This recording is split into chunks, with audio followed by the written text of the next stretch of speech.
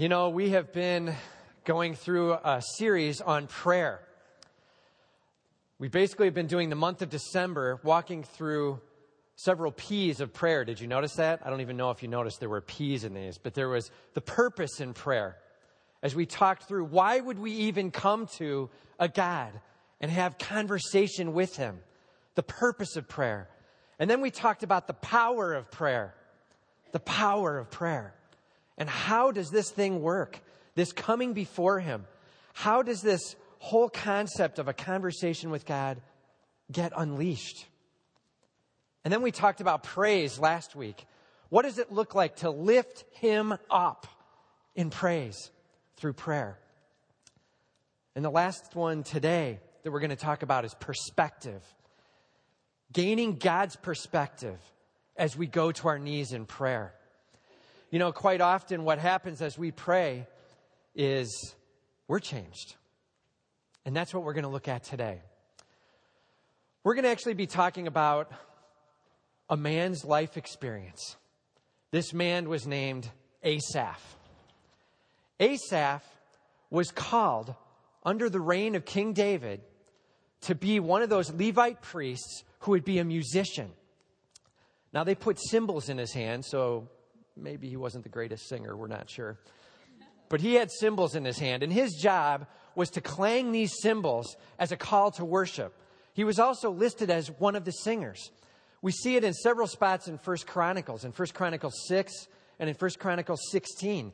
Asaph is called by David to have the most important job in the worship arena, calling people before God Himself in the sanctuary, the Ark of the Covenant.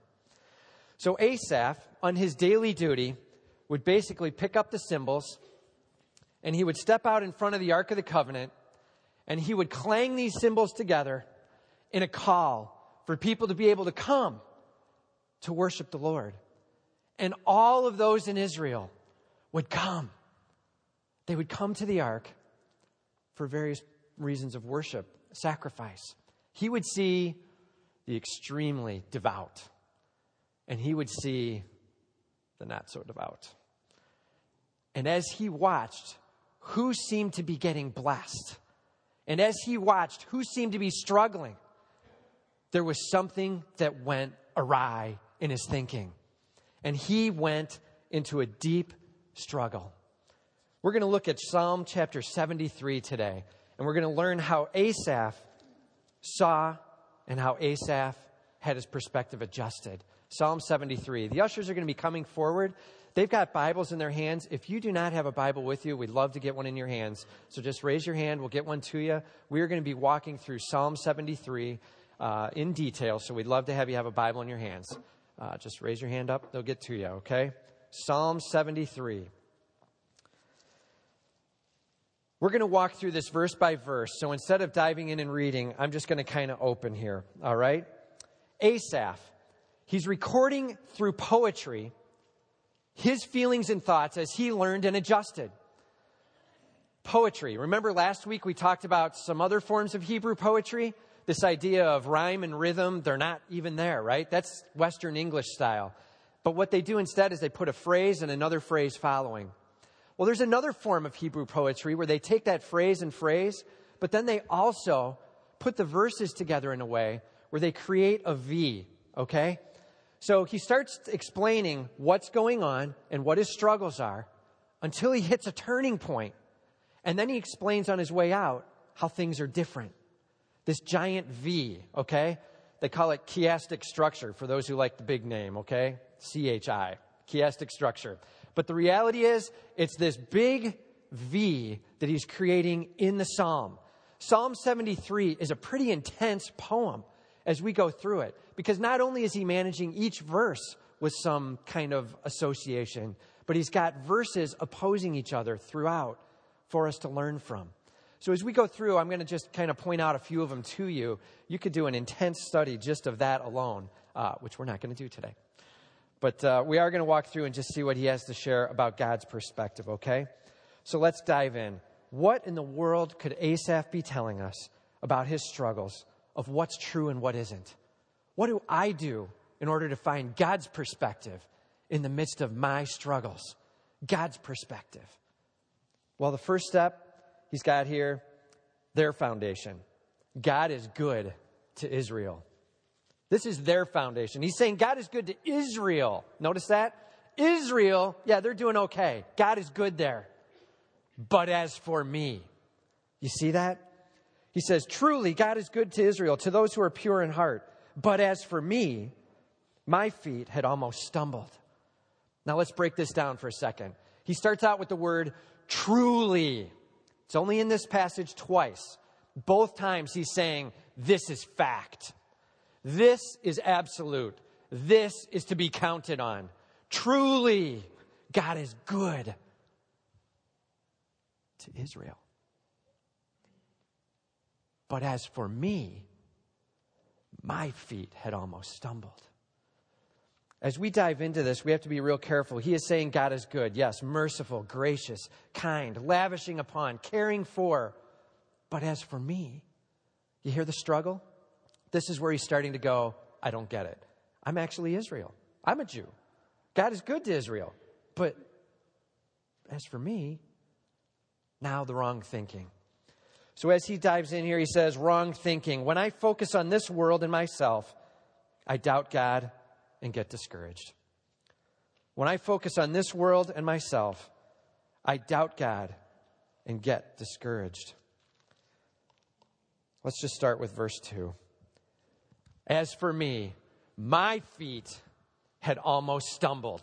You've got to picture this. I mean, he is getting energetic. As for me, my feet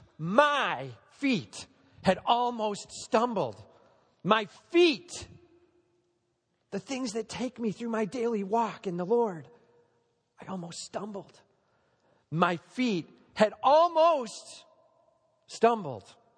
Almost. I wasn't there, but I was almost there. My feet had almost stumbled. My steps had almost slipped. Can you hear him getting passionate as he's bringing it up? I almost lost it all. I was struggling with where I was at. Why? Verse 4, purpose statement. I was envious of the arrogant when I saw the prosperity of the wicked. I was envious as I saw their prosperity. Can you imagine? He is standing in front of the Ark of the Covenant on a daily basis. He is calling people to worship. And those that are coming with much seem to be the ones who have it wrong. Those that are coming in prosperity and those that are benefiting seem to be the ones I personally would label wicked. Thank you. I don't understand. I'm getting envious. I think I want what they've got. I think I'd rather be prospering like they're prospering. My feet had almost stumbled.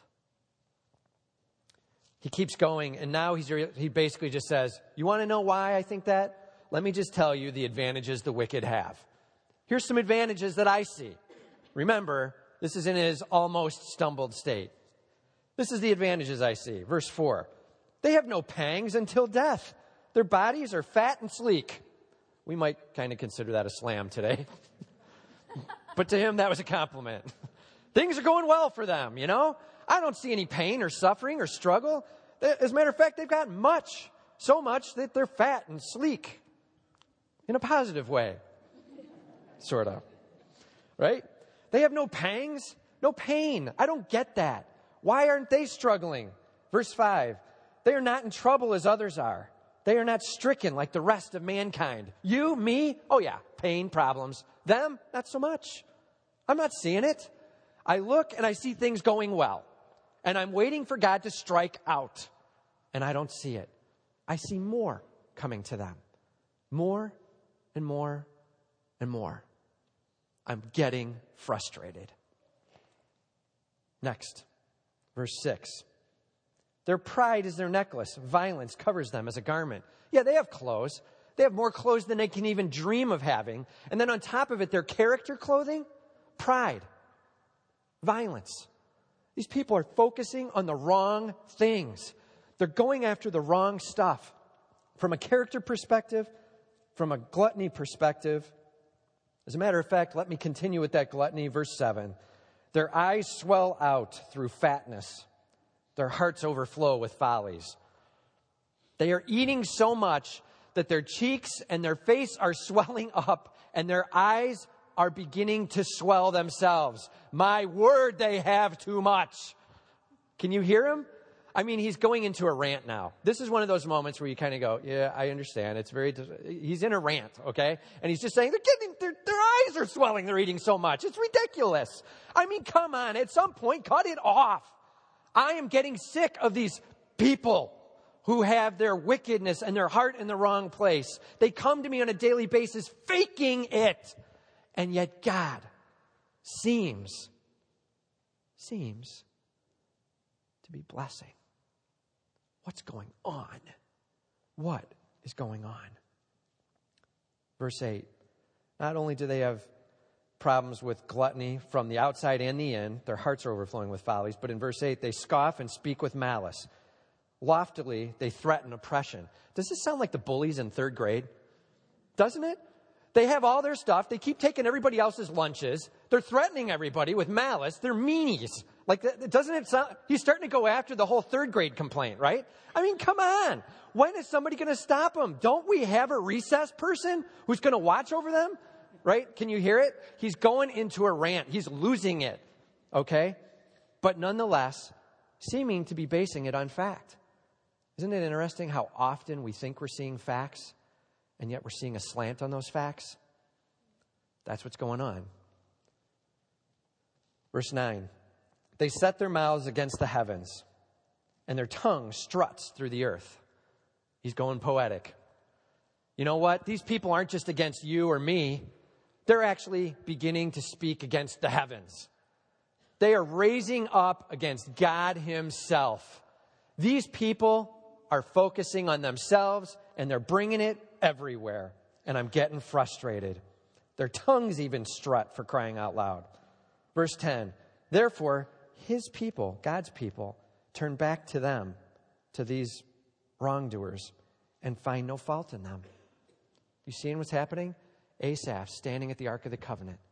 He's clanging the cymbals, calling people to worship. And what he's noticing is over time, friendships are being established of the wicked with who had their walk together.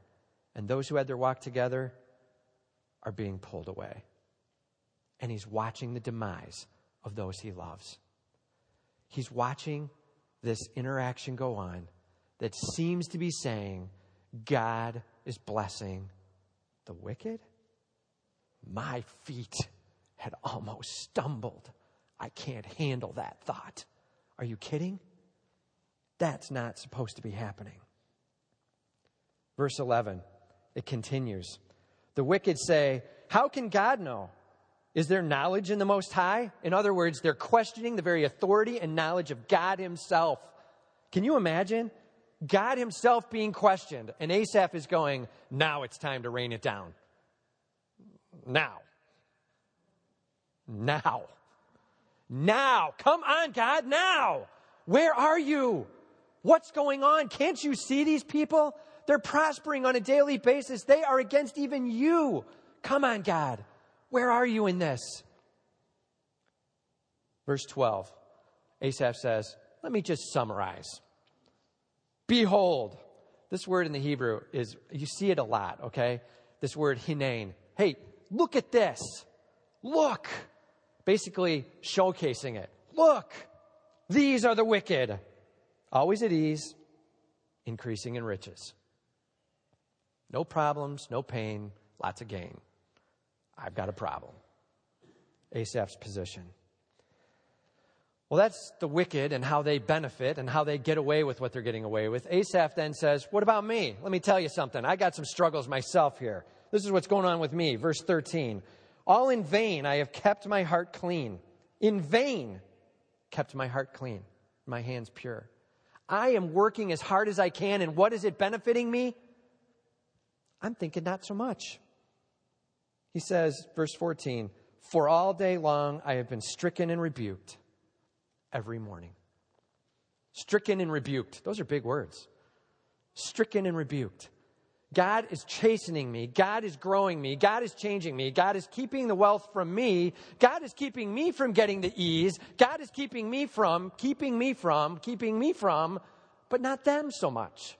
What's going on? I'm struggling. Can you hear Asaph? His eyes squarely fixed on the world. His eyes squarely fixed on those around him who seem to be benefiting in the moment. And he's basically saying, not fair. Not fair. Now, with eyes fixed on the world and self, to be quite honest, because in the end here he's saying, I'm stricken and rebuked, and it's just not fun, you know? This whole chastening thing is not really what I had game for, considering they're not being chastened. Like, if we're going to all be chastened, fine. But how come he's not? I mean, I'm not really liking his swelling eyes right now. I'm getting a little upset at that. Asaph. This is a Levite priest standing before the Ark of the Covenant, wanting to have a pure heart and holy hands as he calls people to worship. And he's losing it. Can you imagine the angst? That's why he grabbed a pen. I better start recording where I'm at. This is not going well. What is happening? Verse 15. If I had said I will speak thus, I would have betrayed the generation of your children. In other words, I can't even begin to put this on my lips. It's so wrong. But I feel it nonetheless. This is my struggle. Verse 16. When I thought how to understand this, it seemed a wearisome task. I was tired. I can't handle it anymore. I'm exhausted. As I focus on the world, as I focus on the things around me, I am just devastated. I'm devastated. Haven't you been there? Have you watched Friends where things seem to be going well and things are a struggle for you? I mean, can you feel what Asaph's feeling? Well, how come their job is going so well? How come their family isn't experiencing the problems we are? How come they're not going through the health problems? How come the money for them is not the issue? How come, right? And all of a sudden our eyes have gone off of him and down to what's in front of us. You know, my wife and I got married in 1994, and we bought a house. Prices on homes right at that point were dipping a little bit, and so were the interest rates, and so we were able to jump into a nice home in Naperville. And we bought this house, and we owned it for the total of about 4 days. We were in there. And we went downstairs, and we had water seeping in the basement along the edges. It's dead of winter. It's January, and we've got water seeping in. Like, how can this be? I didn't think that happened, you know? And luckily, because we know nothing, we've never owned a house before, we're just standing there looking at the water coming in the crack, you know? And you're like, that can't be good. You know, that's the most we've got, right? But Jonna's stepdad was with us. And he looked at it and he goes, it's coming in the edges. You guys, the water's just filled up in the tile all the way around the house. Your sump must be the problem. Like, okay, whatever. You know, if you know what you're talking about, then let's take a look. So we pull the sump cap off and we look. And sure enough, it turns out that the sump is not pumping the water out. We couldn't figure out why exactly at first. You could hear it kind of grinding. And we're like, uh-oh, I wonder if it froze outside. So we go out and I take a machete because that's the only tool I had. So I've got this machete, and I walk out there, and they've got this black hose that's coming out above ground. So I, you know, like, pretty manly, you know. And the water just goes spraying out. The whole hose had frozen. And the water just starts pouring out of this thing, okay? Now my stepdad's looking at it, and he goes, you know, just so you know, that thing's up on bricks, and it shouldn't be. We should set it down. So we readjust everything downward, and that sump ran for the next 2 days straight, pumping water out into the backyard. We created a little lake or pond in our backyard as everything froze up. You know, the water was coming in that foundation because water finds path of least resistance. We had a crack in our foundation, and it found the cracks and it came in. The foundation, God is good. Cracks in the foundation. I start looking at other people around me and I question it. Are you really good, God? Then how come they're getting away with, how come you're not punishing them with, how come I have to go through, are you hearing the cracks? What are the cracks in your foundation? God is good and to be totally trusted. God is sovereign. And his hand is meant for total growth and glory to him. Are you sensing a crack in your foundation somewhere? Where is it? What is it that's making you question God himself and his work? Are you frustrated with how things are going? Find the crack. It's letting in the bad, the wrong thinking. And in the midst of that, we start to doubt and question everything that God is doing. Where are the cracks in your foundation? It's time to get them sealed. It's time to get them sealed, whether from the inside or the out. It's time to go after what's my wrong thinking. God, help me fix them. You know, at the point where Asaph says, this is my wrong thinking, he gets to a point where he is going after the full rant. He was in verses 15 and 16. He said, if I had said, I will speak thus, I would have betrayed the generation of your children. But when I thought how to understand this, it seemed to me a wearisome task. Verse 17, until, turning point here. When I come near to God, I gain an eternal perspective. When I come near to God, I gain an eternal perspective. Notice this until. This should be in like 18-point bolded font, right? Until, no longer, not anymore. This is where it stopped. I thought I could not handle it. I was wearied beyond belief, but here's when it changed. It changed, verse 17, when I went into the sanctuary of God. Then I discerned their end. Notice this. God is good to Israel. God is good.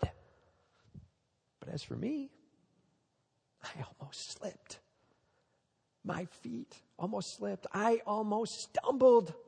I was thinking this way, that the wicked were getting their benefits and not me. Until I re-entered a nearness with God.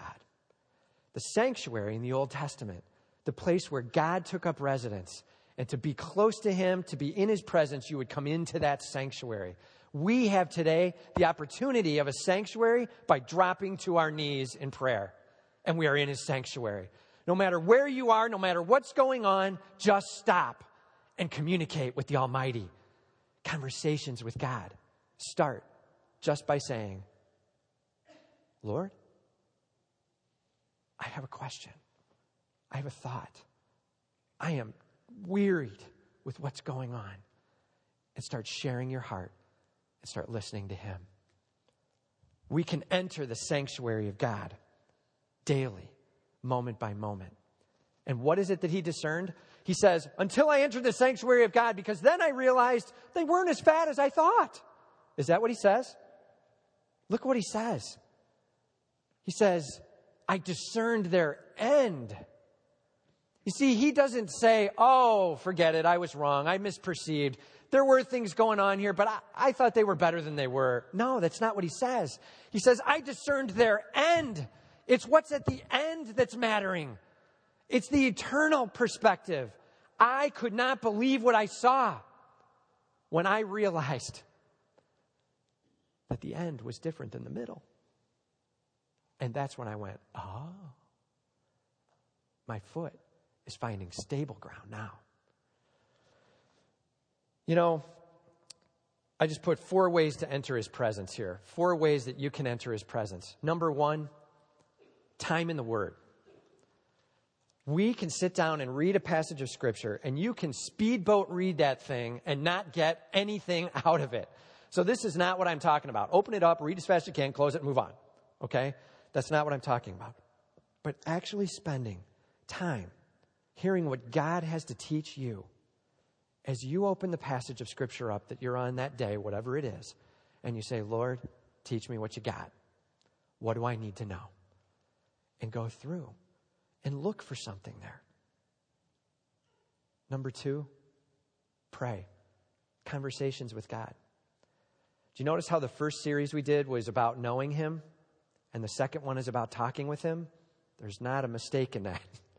The reason we did that, the reason that I came through those 2 series in that fashion was to be able to say, it's about being able to have a relationship with him by first knowing him and then adoring him. time in prayer. Telling him where you're at, sharing the struggles of your heart, talking with him and conversing, letting him know what your struggles are. Time in the Word, time in prayer, time in solitude. You know, this is the stop the TV, stop the radio, close the book, try to get away from people for a little bit, and just spend some down, quiet time. Can you imagine being able to process through quietly on a regular basis the advantage that that can have? Taking some solitude time. That's a big deal. God whispers to you. He's speaking to you, but he's not going to scream over Channel 7. You're going to need to turn some things down and say, God, what do you have for me? What do I need to hear? And then the last is time journaling.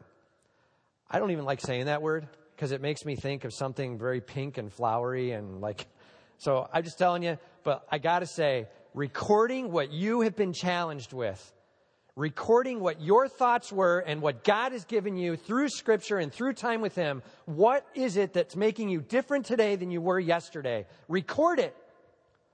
That goes a long way in being changed to be more like Him and being in His presence regularly. Time in the Word, time in prayer, time in solitude, and time journaling, recording. Okay? Just 4 options for being able to say, Lord, I want to put myself in your presence. Show me what I need to know.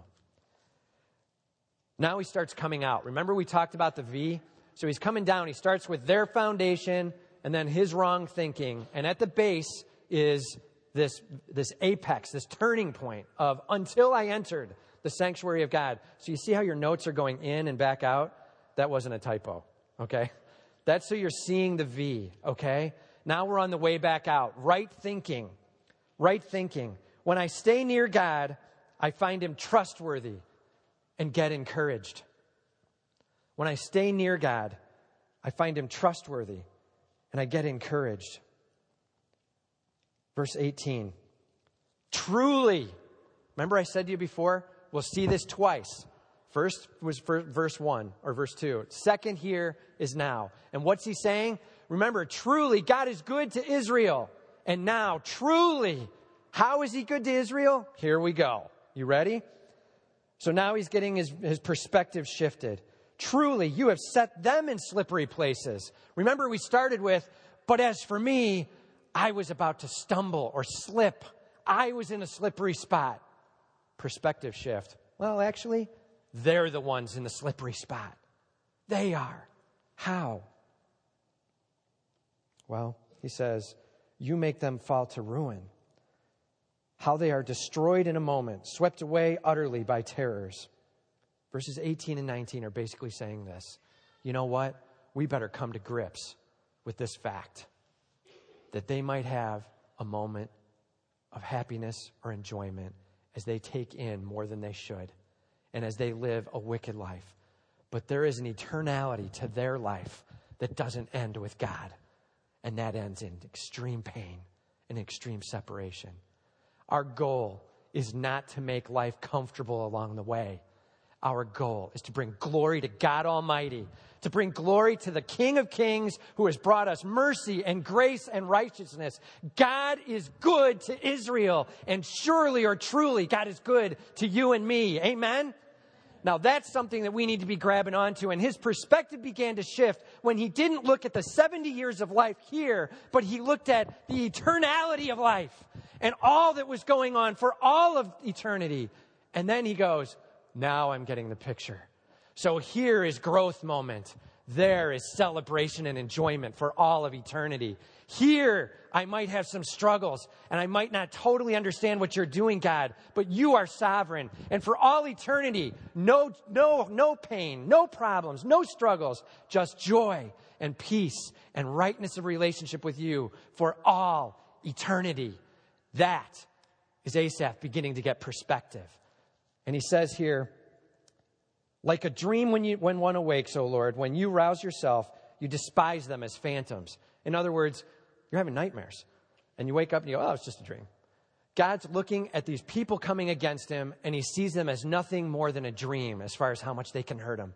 There is no offense to God in the long run that can take a toll on him. Is it wrong to his holiness? Yes. But is it taking a toll? Is it taking something away? He doesn't see it that way. God says, don't worry, I've got this one under control, Asaph. Don't worry. It's under control. I'm working with them. You'll see. We're going through this. Verse 21, Asaph says, now we've explored the wicked here. They actually have an end that is not the same as what it looked like. But here's what I get in my time with the Lord. Before, I thought I was just getting ripped off and I was getting wearied. But now, I see what I've got. Verse 21, when my soul was embittered, when I was pricked in heart, I was brutish and ignorant. I was like a beast towards you. Remember the V? On the way down, he said, I'm getting it and I'm weary. On the way out, he's like, I didn't get it at all. I was ignorant.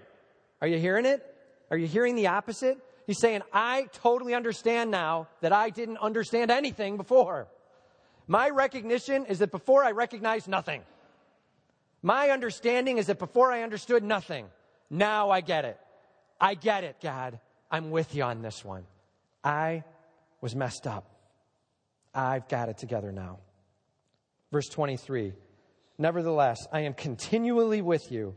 You hold my right hand. Verse 23 starts out, nevertheless. In other words, I was in a bad spot, and I was there for quite a while. And yet, I was challenging the very authority of God in my heart. Nevertheless, God Almighty, in His mercy, reaching in to pull me back close and hold me and teach me and train me of what He wanted me to know. God Almighty, verse 23, I am continually with you. You hold my right hand. Can you picture this? The word picture here of Him walking, holding God's hand. We're back to like the 3-year-old level, right? And the little 3-year-old, as you reach down your hand and they just reach up and they grab a finger and they're holding on as they walk. That's the image that we've got here. As we get to walk with God, time with Him, conversing with Him, relational, sharing, laughing, crying. I get to be with you for all eternity. That's what I get. Verse 24, you guide me with your counsel, and afterward you will receive me to glory. I have a tough time on earth. Yeah, maybe. But you are guiding me along. And in the end, all of eternity with you in glory, lifting your name up. I have the privilege of being able to see my God lifted up for all eternity. And I get to walk with Him for all eternity. That is a perspective shift. Can you hear where he was? These guys are getting everything and I'm getting nothing. This is just not worth it. Oh my word, I have everything. I get to be with Him for all eternity and I give up a few physical elements right here on earth, but for all eternity I get glory with my God, with my King. Are you kidding me? A relationship that brings me ultimate joy and peace where all the rest is fleeting anyway? Wow, I was missing it. Verse 25, whom have I in heaven but you? And there is nothing on earth that I desire besides you. Wow, what a shift. In the beginning, I am envious of what they've got. Now, there is nothing I want besides you, God. As we spend our time with Him, as we spend our time taking a deep breath and setting aside the pain that we're going through, and we all have the struggles, we get the opportunity of being able to experience a rewarding, deep relationship with Him, where we can be challenged and warmed to let go of what we're holding on to here on earth and grab on to glory with our King. We have the chance to call Him Daddy for eternity. Remember Romans 8:15? Our Father, Daddy, for all eternity, sitting on His lap, playing with Him, joking with Him. Just like over Christmas break here, when I'm sitting back at home on the couch and the kids are jumping up on the couch next to me and I'm pulling one and two of them in. I looked over to John and I said, you're missing out, babe. You better get over here. Got some serious love time going on. Like that's what it's about. It's about being able to snuggle up close and spend time together and get to know each other well and passionately and deeply and caring. That is what conversations with God are. And it can shift your perspective as you grasp his perspective. Just 2 more verses here. My flesh and my heart may fail, but God is the strength of my heart. He's starting to find not only does he agree with him, but now God is his strength. He's gaining strength by being with him. God Almighty is the provider, outside and in. Verse 27, behold, those who are far from you shall perish. You put an end to everyone who is unfaithful to you. I have eternal life with you, glory forever, and without you, it's not looking good. What's my perspective shift? My perspective shift is, I started out saying, I don't get it. They seem to be getting everything with no challenge. But what they're really getting is 70 years of a comfortable ride straight to eternal pain. That's not sounding so good. That's miserable. What is it that I need to have in my perspective shift? If my eyes are fixed on the world, if my eyes are fixed on me and comfort, then we're stuck over here. If my eyes are fixed on God Almighty and time with him and sitting in his lap and getting to know him, then I'm over here. It's not about my comfort. It's about my King. It's not about my comfort. It's about my King. It's not about being with me daily and getting what I want. It's about being with him for eternity and his ways and his glory being done. We serve a God who has designed us so that when we bring glory to him, we are most satisfied. When we bring glory to him, that's when the true joy starts occurring. Did you know that? You were designed to give him glory. And when you don't, when the glory starts turning inward, it starts running amok. And you get discouragement. And as soon as you turn it out where it belongs, to him, encouragement and joy and peace and satisfaction. The perspective shift of dropping to your knees in the sanctuary of God. We let go of me in this world and we grab onto him and his world.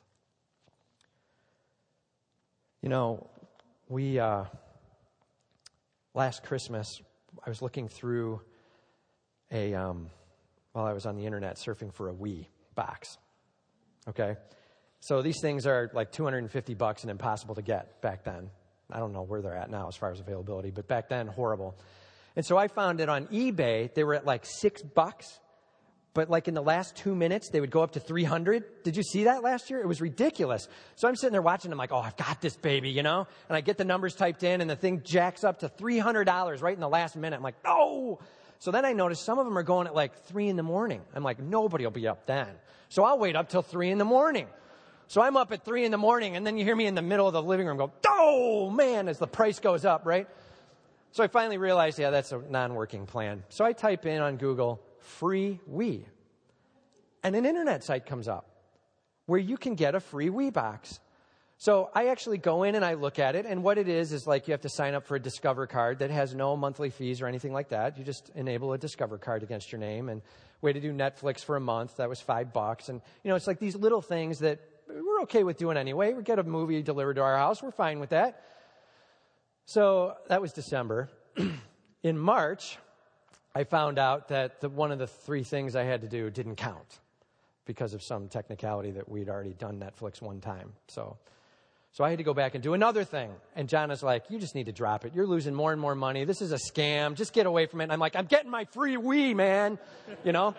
So I'm going after it now. Like now, you know what I'm talking about. You're like cinching up the belt and you're like, no way. So then I get another piece of paper and it says, you have to deliver this piece of paper within 4 days or we cancel the deal. And I'm like, forget you. So bam, they get it faxed to them that day, And I keep going after this thing. July comes and I get a note in the mail that says, we don't have any Wii boxes, but here's a $250 check.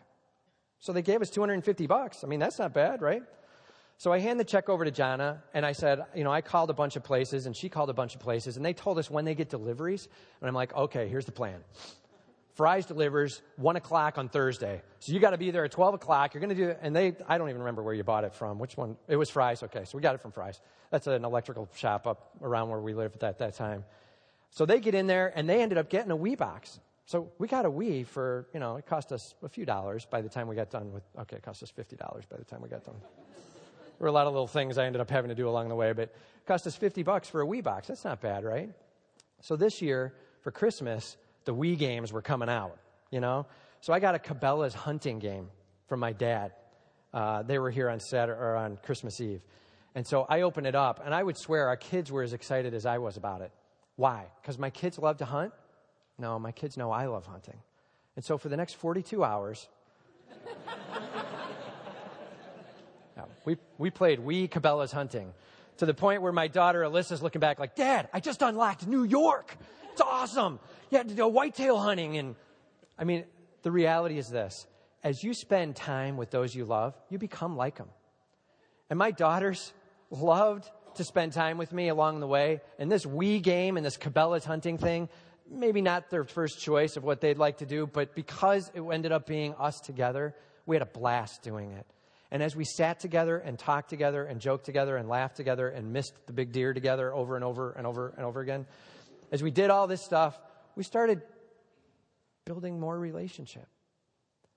As you spend time with your God, you become more like him.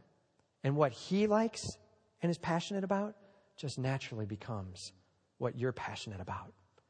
And what he's going after and what he sees glory in, so do you, strangely enough.